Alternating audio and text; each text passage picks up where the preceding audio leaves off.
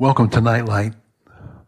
What's the greatest need that we face in this present time?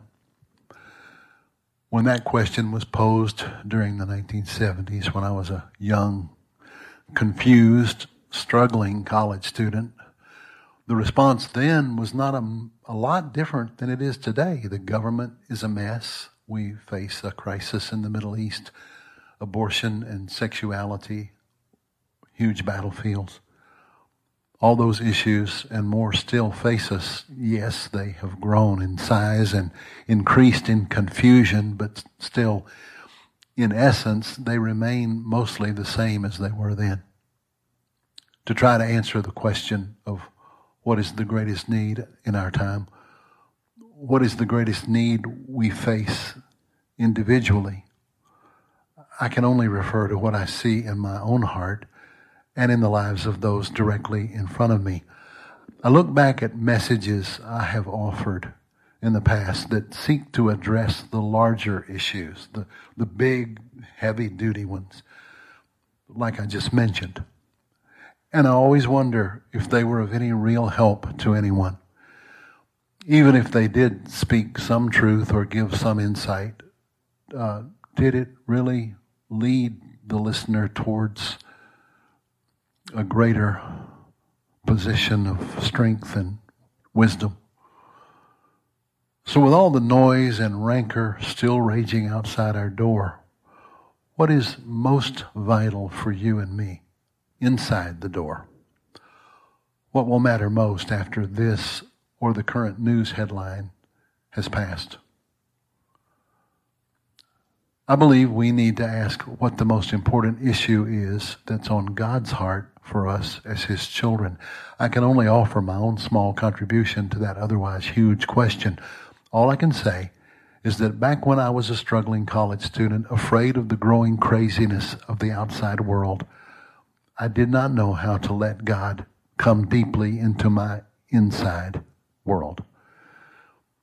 And it is letting God deeply into our inner core that I believe is the most important issue facing all of us now and tomorrow and on the way home till the end.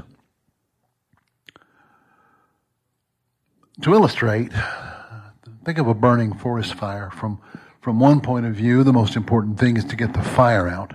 That's the big picture. But from the private point of view, the most important thing for the individual firefighter is to stay alive. Our world is on fire. And I'm not referring to the obvious huge headline issues. I'm much more concerned with the destructive flames burning up homes, families, relationships, and individuals. Selfishness and insane strife seems to be on every hand. I deal with it in some form or other almost every day. Thankfully, not in my own family, but in so many others. And of course, my own world is not totally immune.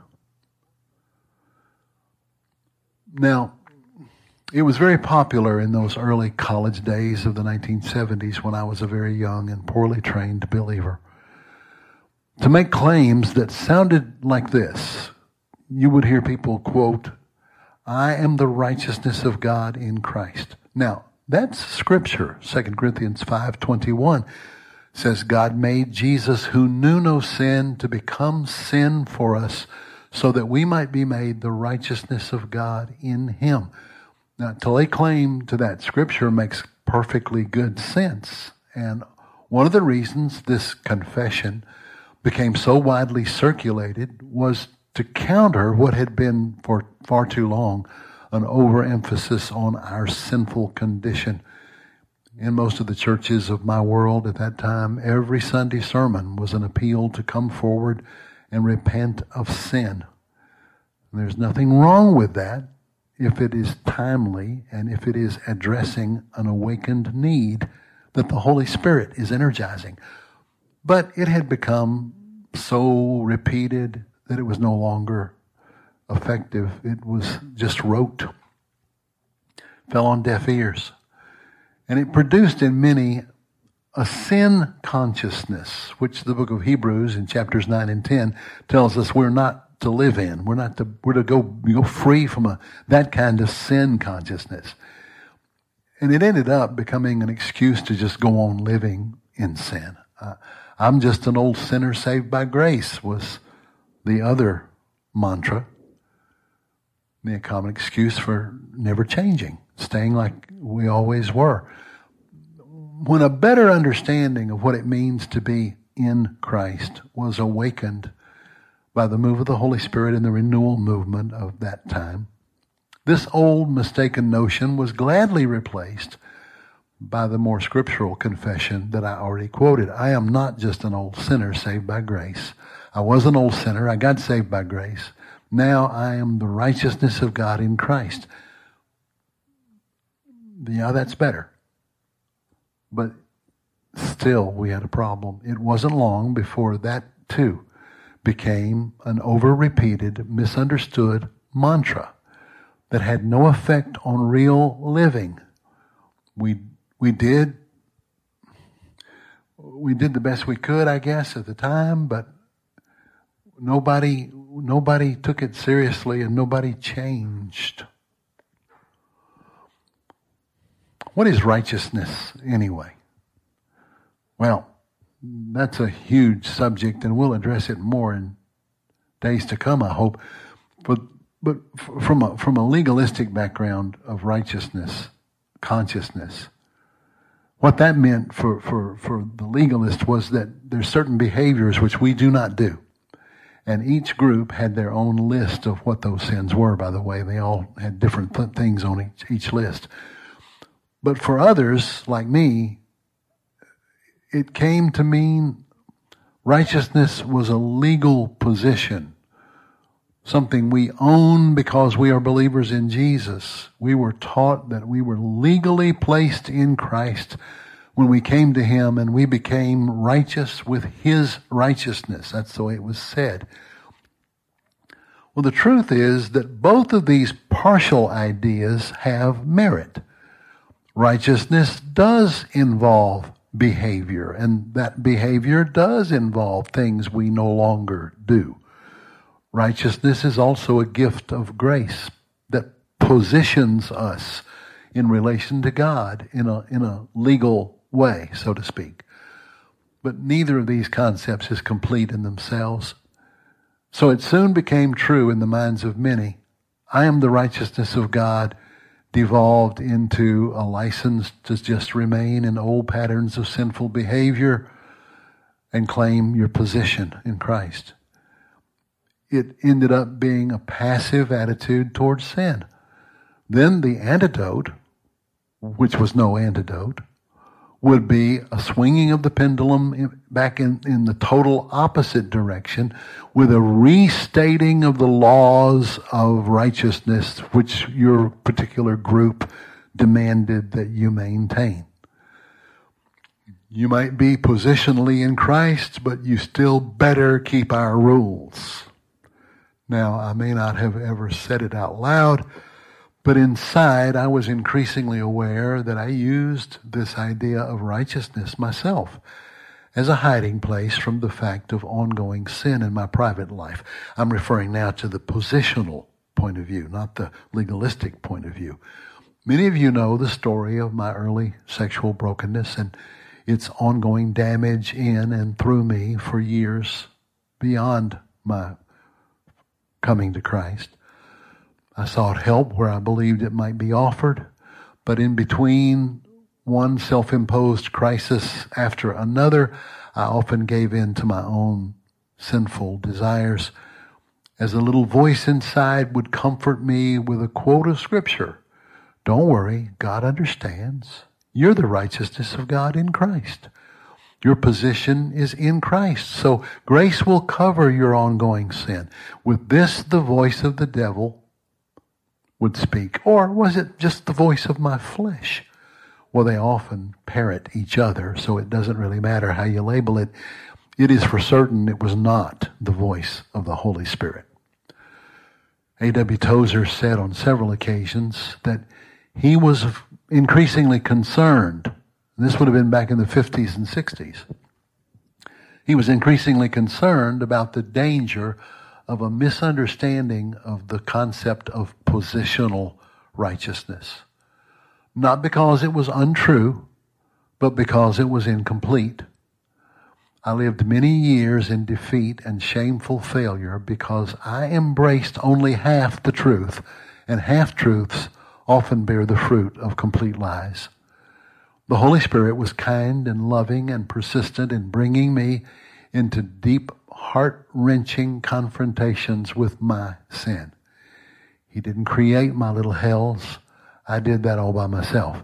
I recall one terrible night in Houston, Texas, for instance, where after I had tried to make life and happiness occur on my terms, I lay under a street lamp in a deserted park and screamed up at God, "How could you possibly love me and let this happen to me?"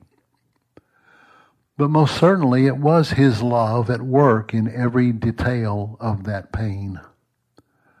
My position in the spiritual realm was in Christ. My position under the street lamp was also in Christ, but much less wonderful and pretty scary if you saw me. Jesus came to save me from my sins, not in my sins, or not for ongoing sin. So positionally, I'm His, yes. My behavior will not cause Him to love me more if it's good, and it will not cause Him to love me less if it's bad. That is true. People who bristle at that truth are legalists. But as Oswald Chambers has said, there's no heaven with a little corner of hell in it. God is determined to make you holy and pure and right. He will not allow you to escape for one moment from the scrutiny of the Holy Spirit. And as has been said in many different ways by older and wiser heads than mine, there is no hell God will spare us for being put through in order to burn out the hell we still choose to embrace within us. God means to have us pure. Not pure as what some call a legal fiction. That's the term used by those who put all their emphasis on positional righteousness. But transformed into the very image and likeness of Jesus. During those early Jesus movement days of my spiritual boyhood, we really thought this: Jesus saves us from our sins. He covers us with His grace. We still sin, and we may even still sin a lot, but that's all okay because we are positionally, legally righteous, and when we die, whatever is still messed up in us will automatically be wiped away, and we will zoom into heaven perfect. And I'm not saying there's not a lot of truth mixed in that you can find somewhere if you really fish around for it.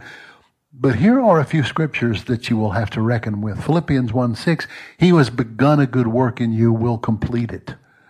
Philippians 2:12, work out your own salvation with fear and trembling. James 1:22, receive with meekness the engrafted word which is able to save your souls. Hebrews 3:12, beware that you don't have a wicked heart that turns away from the living God.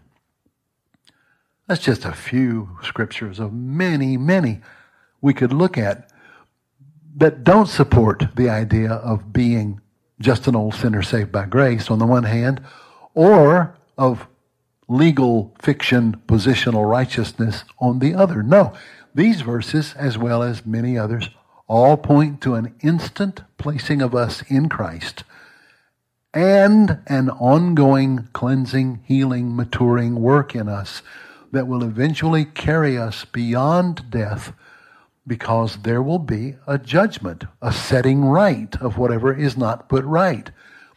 A judgment is coming for all of us for anything not right in us. 1 Corinthians chapter 3, 2 Corinthians chapter 5, Romans chapter 14, just to name a few verses.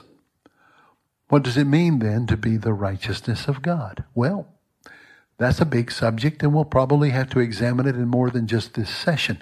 I'm just using this as an introductory way of awakening us to what I believe is the most important question for all of us right now in our current spiritual war, culturally and probably privately.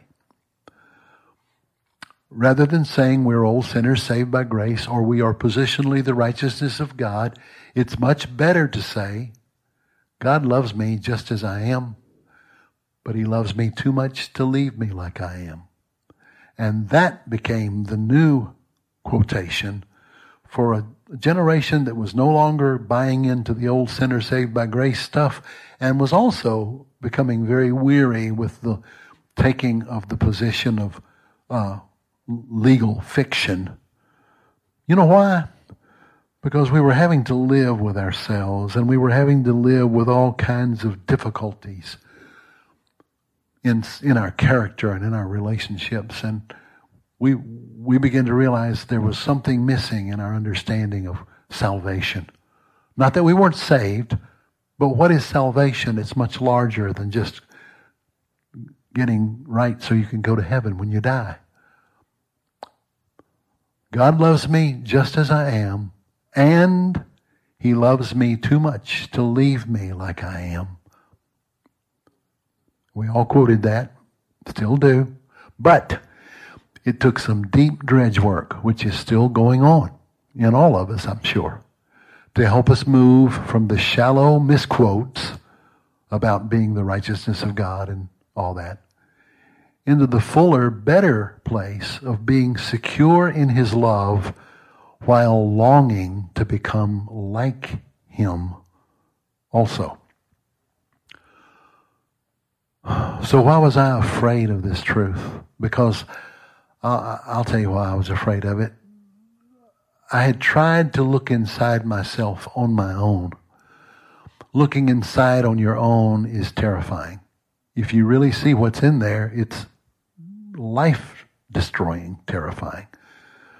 John 1 says, grace and truth came by Jesus Christ. Grace had to come before truth, or we would want to kill ourselves. And I'm not speaking hyperbolically when I say that.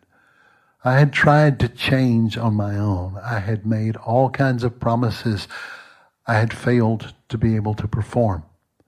I wanted to fix the obvious mess in me without allowing God to take me deep into the core issues of my heart. Now notice God taking me deep, not me going deep on my own. I'm not talking about morbid introspection, trying to fix myself. I'm talking about Isaiah 1:18, come, let us reason together, says the Lord. Though your sins are as scarlet, they'll be white as snow if you come there with me. So it was much easier for me to take refuge in positional righteousness in those early days. But God was not trying to get me to embrace either my position in Christ or to work harder to change. He was drawing me into a place of intimacy with Him where He and I became more and more of one heart. I could not begin to know where to start. I wouldn't have known how to begin. Only He knew.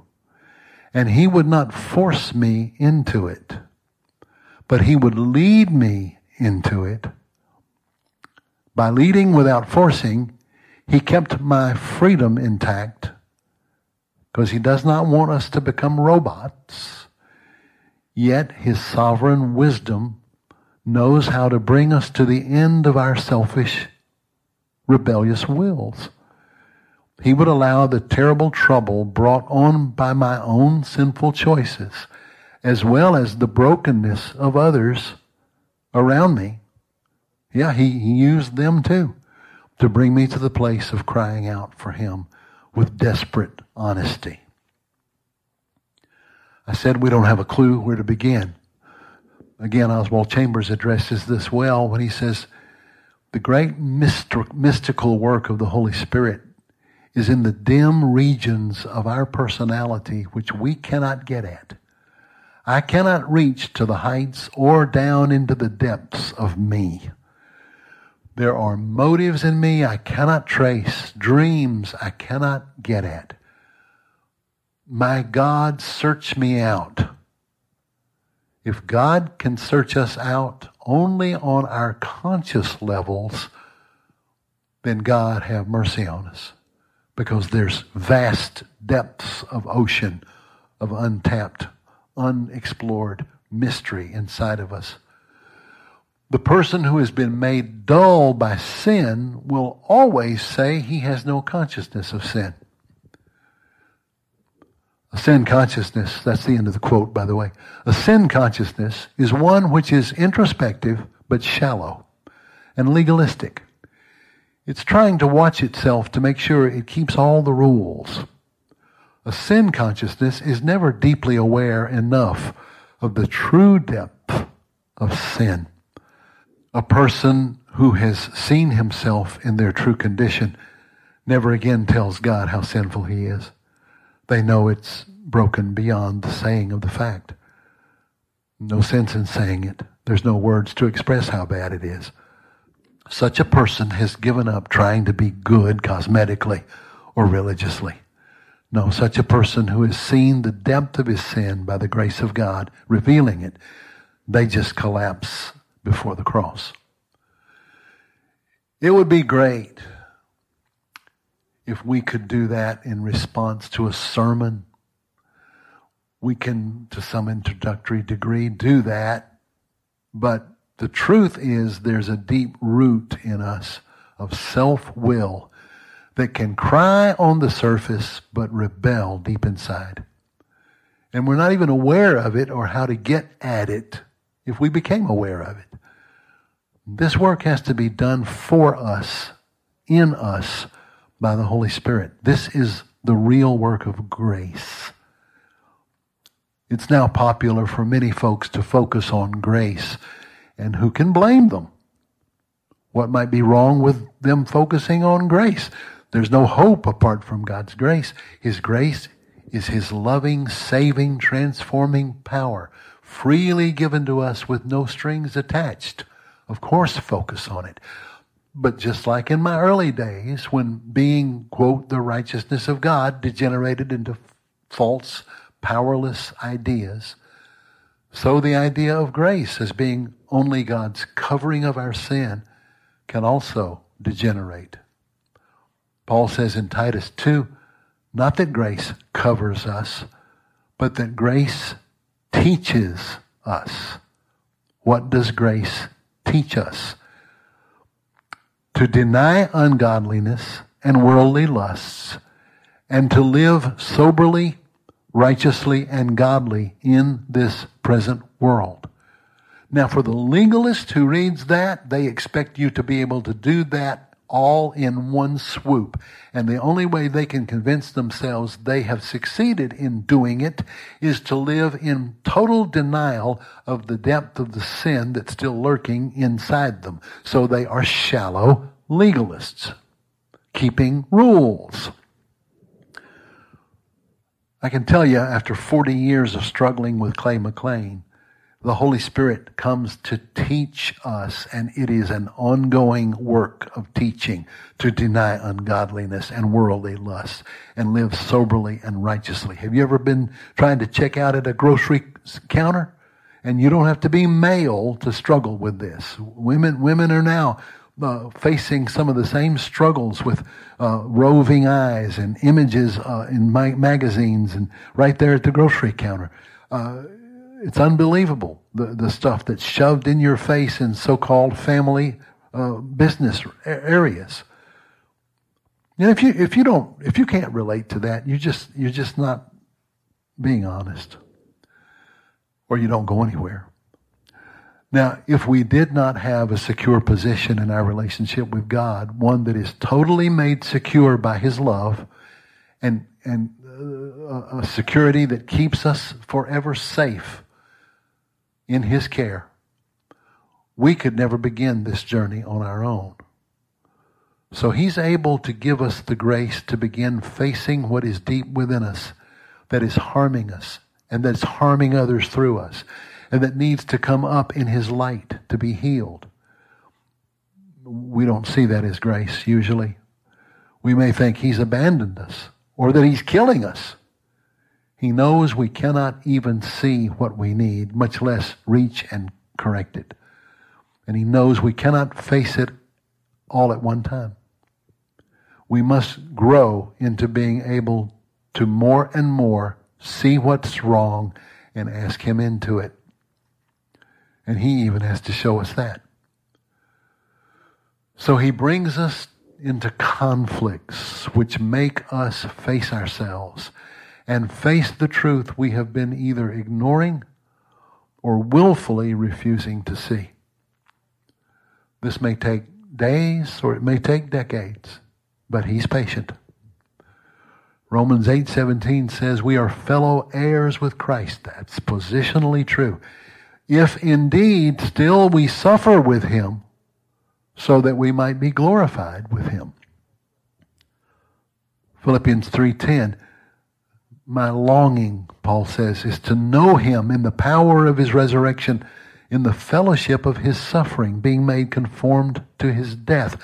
1 Peter 5:10, after you've suffered a while, the God of all grace who called you by His eternal glory in Christ will Himself perfect, confirm, strengthen, and establish you. What is this suffering with Christ? Well, it takes on many forms, but one of them is the daily struggle with our own unfinished sinful struggles and character flaws. See, it's not just suffering that does it. It's suffering with a purifying element that makes the difference. It's not suffering on our own. It's suffering joined with Him. And it's a huge source of help to know that in your suffering, He is joined to you if you ask Him to be. It's usually our own self-imposed suffering brought on by the very part of us that is in need of being cleansed and healed. Did you get that? It's usually our own self-imposed suffering that is brought on by the very part of us that we most need to be healed and cleansed of, that brings us to our low point, which then turns out is moving us to our high point, which is the moment of honesty before Him when we cry out for His transforming grace. Paul Bellheimer wrote a book many years ago called Don't Waste Your Sorrows. That's not a book I fully can recommend because I believe in healing. I believe in miracles. I believe in restoration of the body. But with all due respect to that message, there's just too many people I know who have battled and battled and battled for such healing and didn't receive it. The reasons for that are too much to address here, and it's not our purpose to address it. But with all that being said, when I read Paul Bellheimer's book 30 plus years ago, I wasn't mature enough to hear what he was saying. I totally get it now. He says, quote, we usually think of afflictions that Paul says are working for us an eternal weight of glory as only those in the category of severe persecutions or even martyrdom. Some of us may yet be called to that kind of suffering. But at this point, the adversity for us is more physical or financial, or most of all, sadly, relational. Is this what he meant when he said, if we suffer, we also shall reign with Him? Maybe it is not always the character of the affliction that determines its value, but rather the length of its continuation and how we react to it. Whether our suffering is for Christ may be determined not so much by its nature and severity as by the quality of our spirit in which we face the suffering. The things you have long suffered in the daily grind of life may provide the opportunity to develop martyr strength and a deep dimension of love as truly as severe persecution for Christ's sake might produce. All affliction is intended to drive us toward God, to work a fuller submission, a greater devotion, increased patience, beauty of spirit, selfless love for both God and man. When such is being accomplished in us, then we are suffering with Christ, which means for His sake, because it is allowing Him to have greater access to our true heart. It may take a lifetime. But when suffering of any degree is allowed to work in us a deeper dimension of love, this surely is the suffering of Christ. As I read this quote, many of our brothers and sisters in Christ are suffering in every way possible in the Middle East and other parts of the world. I want to be very careful not to dishonor their heroism. I'm very aware we could all learn from them, and maybe before this is over, we will be learning from them.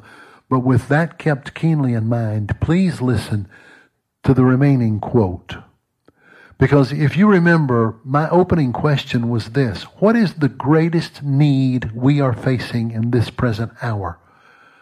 I believe it is for God's people to learn to endure whatever we face and wherever we are without wasting our sorrows. It is the willingness to suffer hardship, whether physical or emotional, but yoked with Him, that makes the difference in whether our suffering is just suffering or whether it is supernatural, empowered Christ suffering that can redeem us and the world. There is real heroism in patient plodding.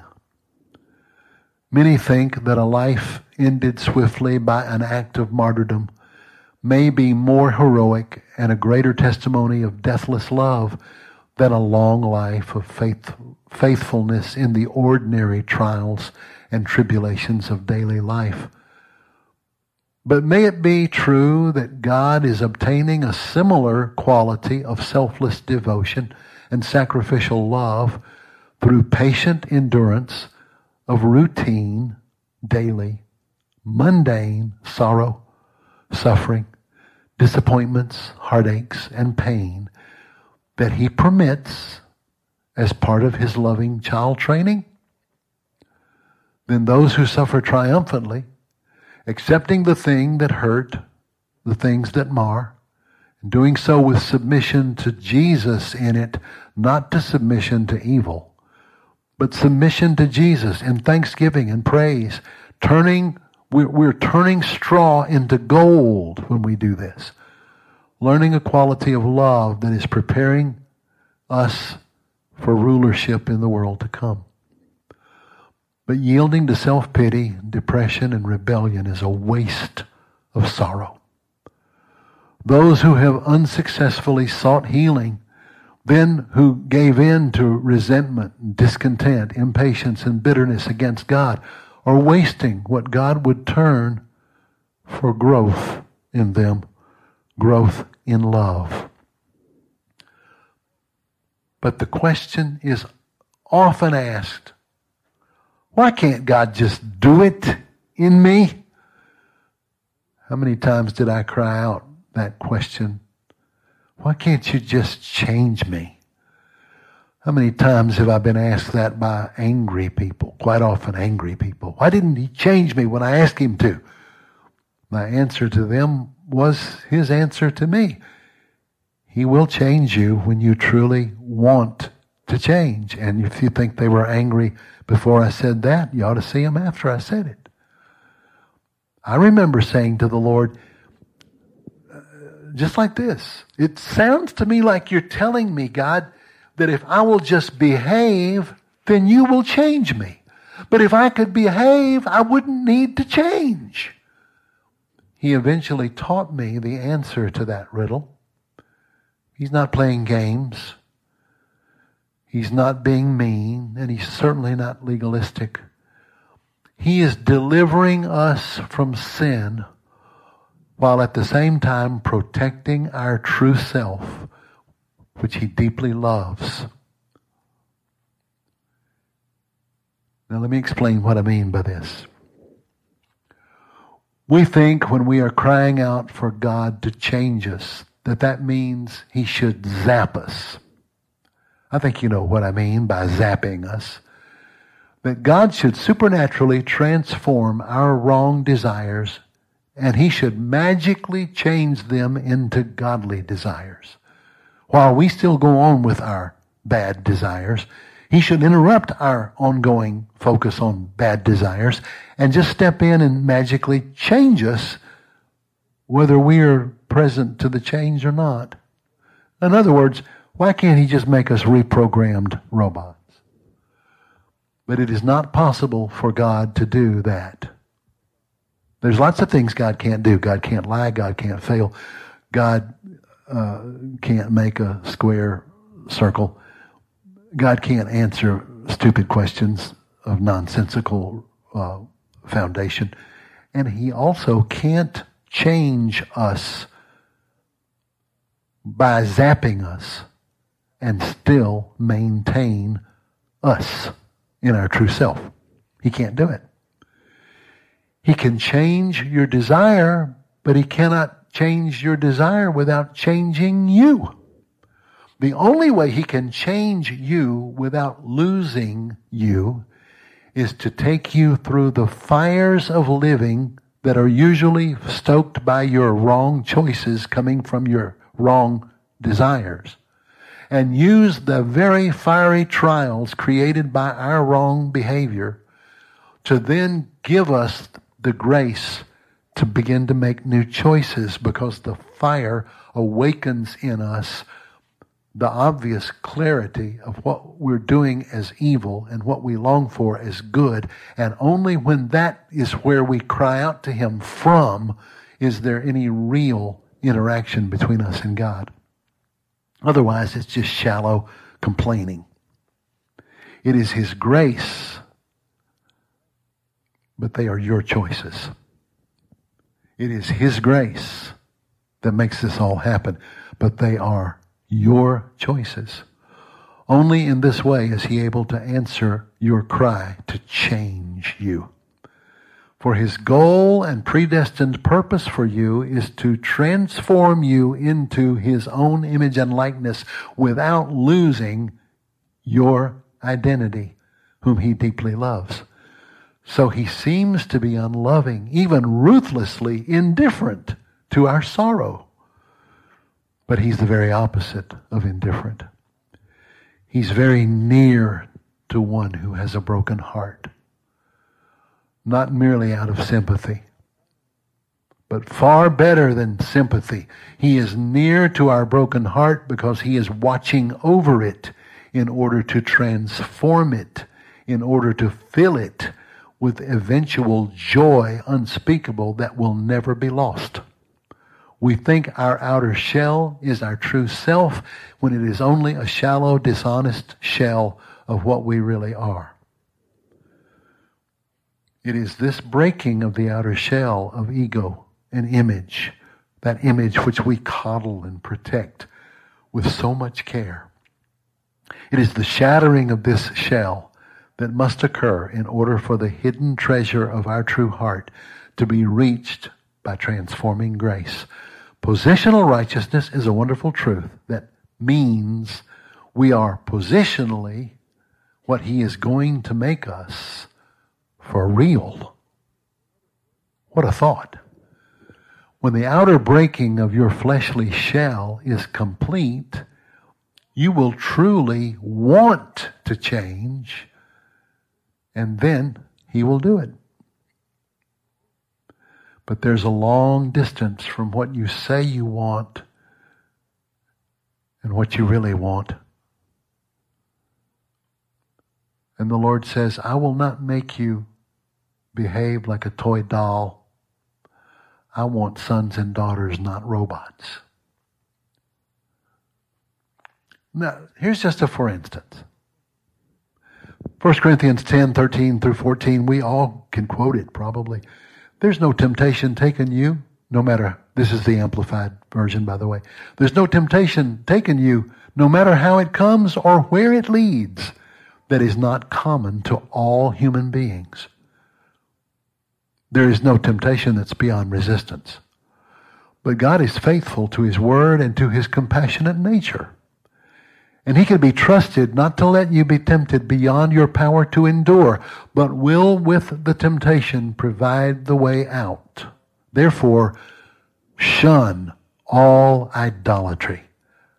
I knew that verse. I knew I could quote that verse. I did not believe that verse. I was a believer in Jesus, yes. I was walking in positional righteousness, oh yes. Only after the outer shell of our shallow, false self is broken through trials do we come to really believe this verse. I didn't believe this verse. God had to take me through many breakings before my true core cried out for reality. And it's still happening in my life. God is still breaking the outer shell of certain egotisms and posturings and self-glorifying positions and areas of fake posturing. He's still going after it because you know what? He who has begun a good work in me will finish it. And it's taking evidently a long time to finish it because there's a lot to do. We can measure how much we do or do not believe this verse by how often we give in to whatever temptation takes us. Now, God's not put off by that. He just patiently continues to deal with us in that area until we become more desperate for Him than we are to stay where we are. So I believe our current greatest need in this hour in individual Christian lives is to learn to embrace our sorrows, not as the final state we're to settle for, but as the necessary road we must travel on our way to full and final victory. How we respond to our pain along the way is determining if we are producing wood, hay, and stubble, or if we're turning straw into gold. This is the great need of mature believers. What's the great need of less mature believers? The same one. Same exact thing. There's a plague of mental illness among teenage and young adult people. It's mostly rooted in an overindulged materialism. They do not know the joy of hard work, the empathy of shared sorrow, the triumph of overcoming difficulty, or the soul-transforming process of putting off gratification. They don't know anything about it. They speak of wanting to commit suicide, literally, because they know nothing of the realities of life and death. So they throw words around like suicide or the idea of suicide. They play with it as if it's a toy.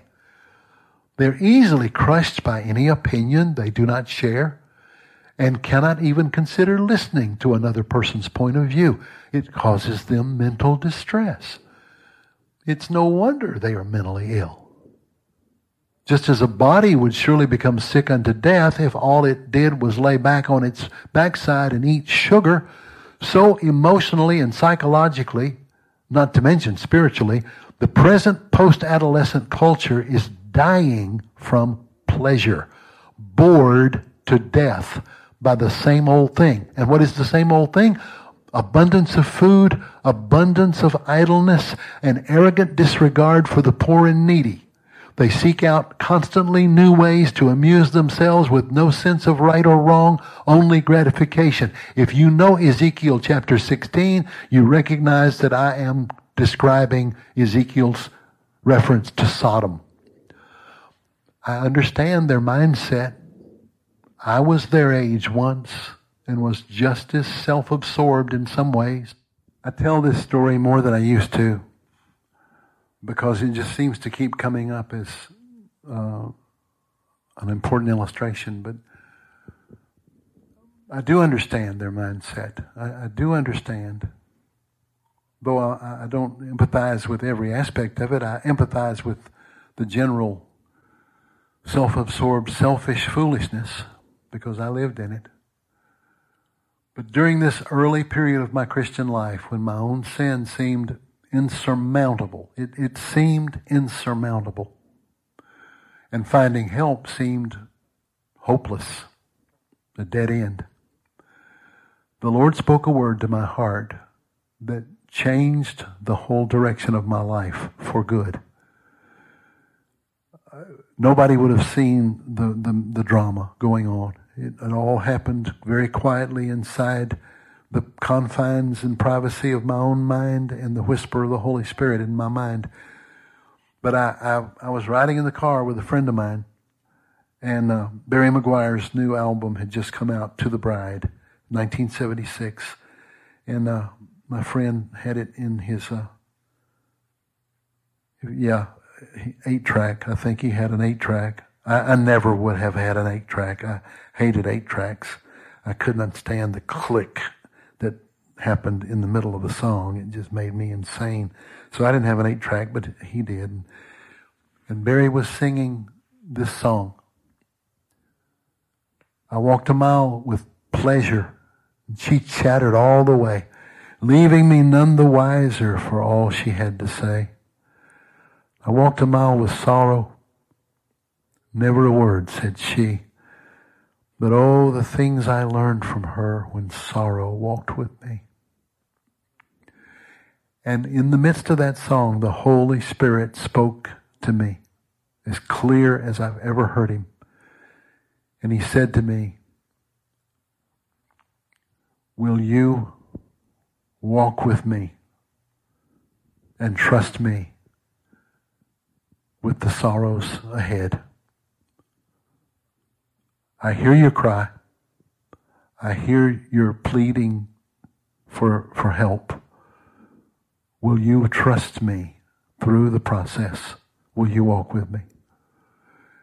And before we got to the restaurant we were heading to, a transaction had happened between me and the Lord that was absolutely life transforming. As I simply said, yes, Lord. No lightning and thunder, no great manifestations of supernatural presence. Just a quiet, gentle conversation between Jesus and me. But I knew inside something had changed, something had taken a turn. And there were many, many heartaches. Most of them caused by my insistence on doing life my way on my terms. God's not interested in sorrow for sorrow's sake, for heaven's sakes. He is the overflowing fountain of all joy. In his presence is fullness of joy. At his right hand are pleasures forevermore. As Screwtape says about this statement, he says he's a hedonist at heart, Wormwood. He loves partying. All that suffering and stuff, that's more our territory. And yet, in order to give that joy, he must purge us from all that would ruin joy. And nothing ruins joy but sin.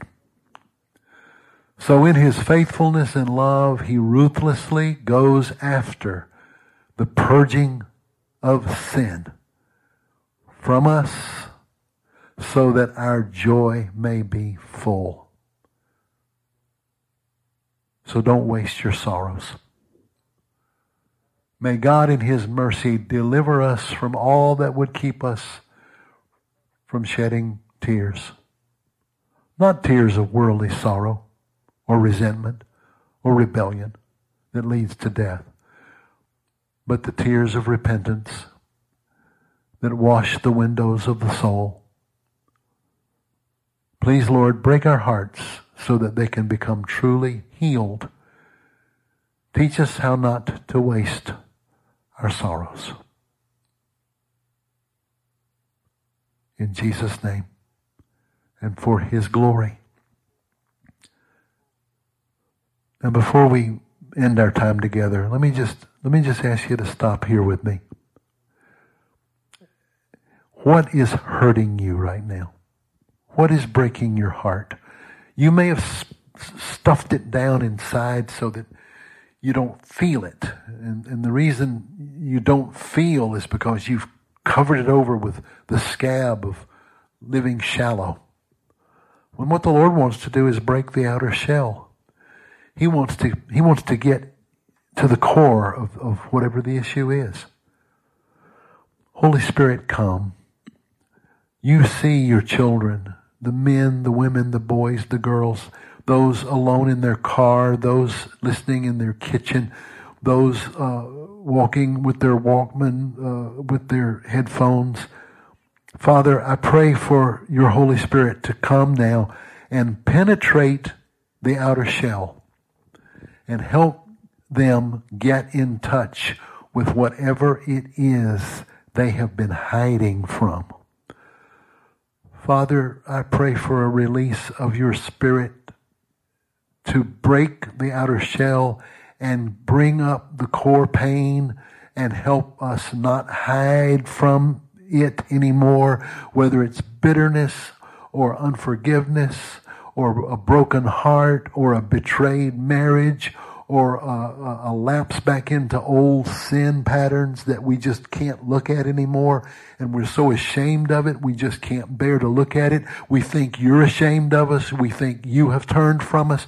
I'm asking you, Father, to come now by your Holy Spirit's presence in every one of us and awaken us to the fact that you are never disappointed in us because you've never had any illusions about us.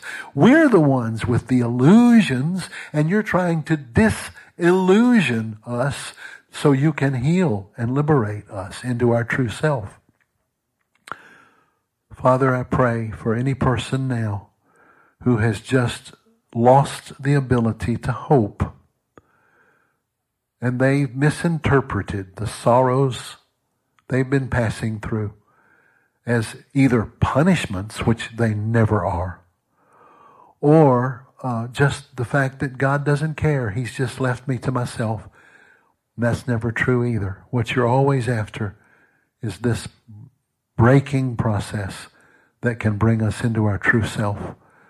Let there be deaths and resurrections all across the planet for every place where this message is being heard.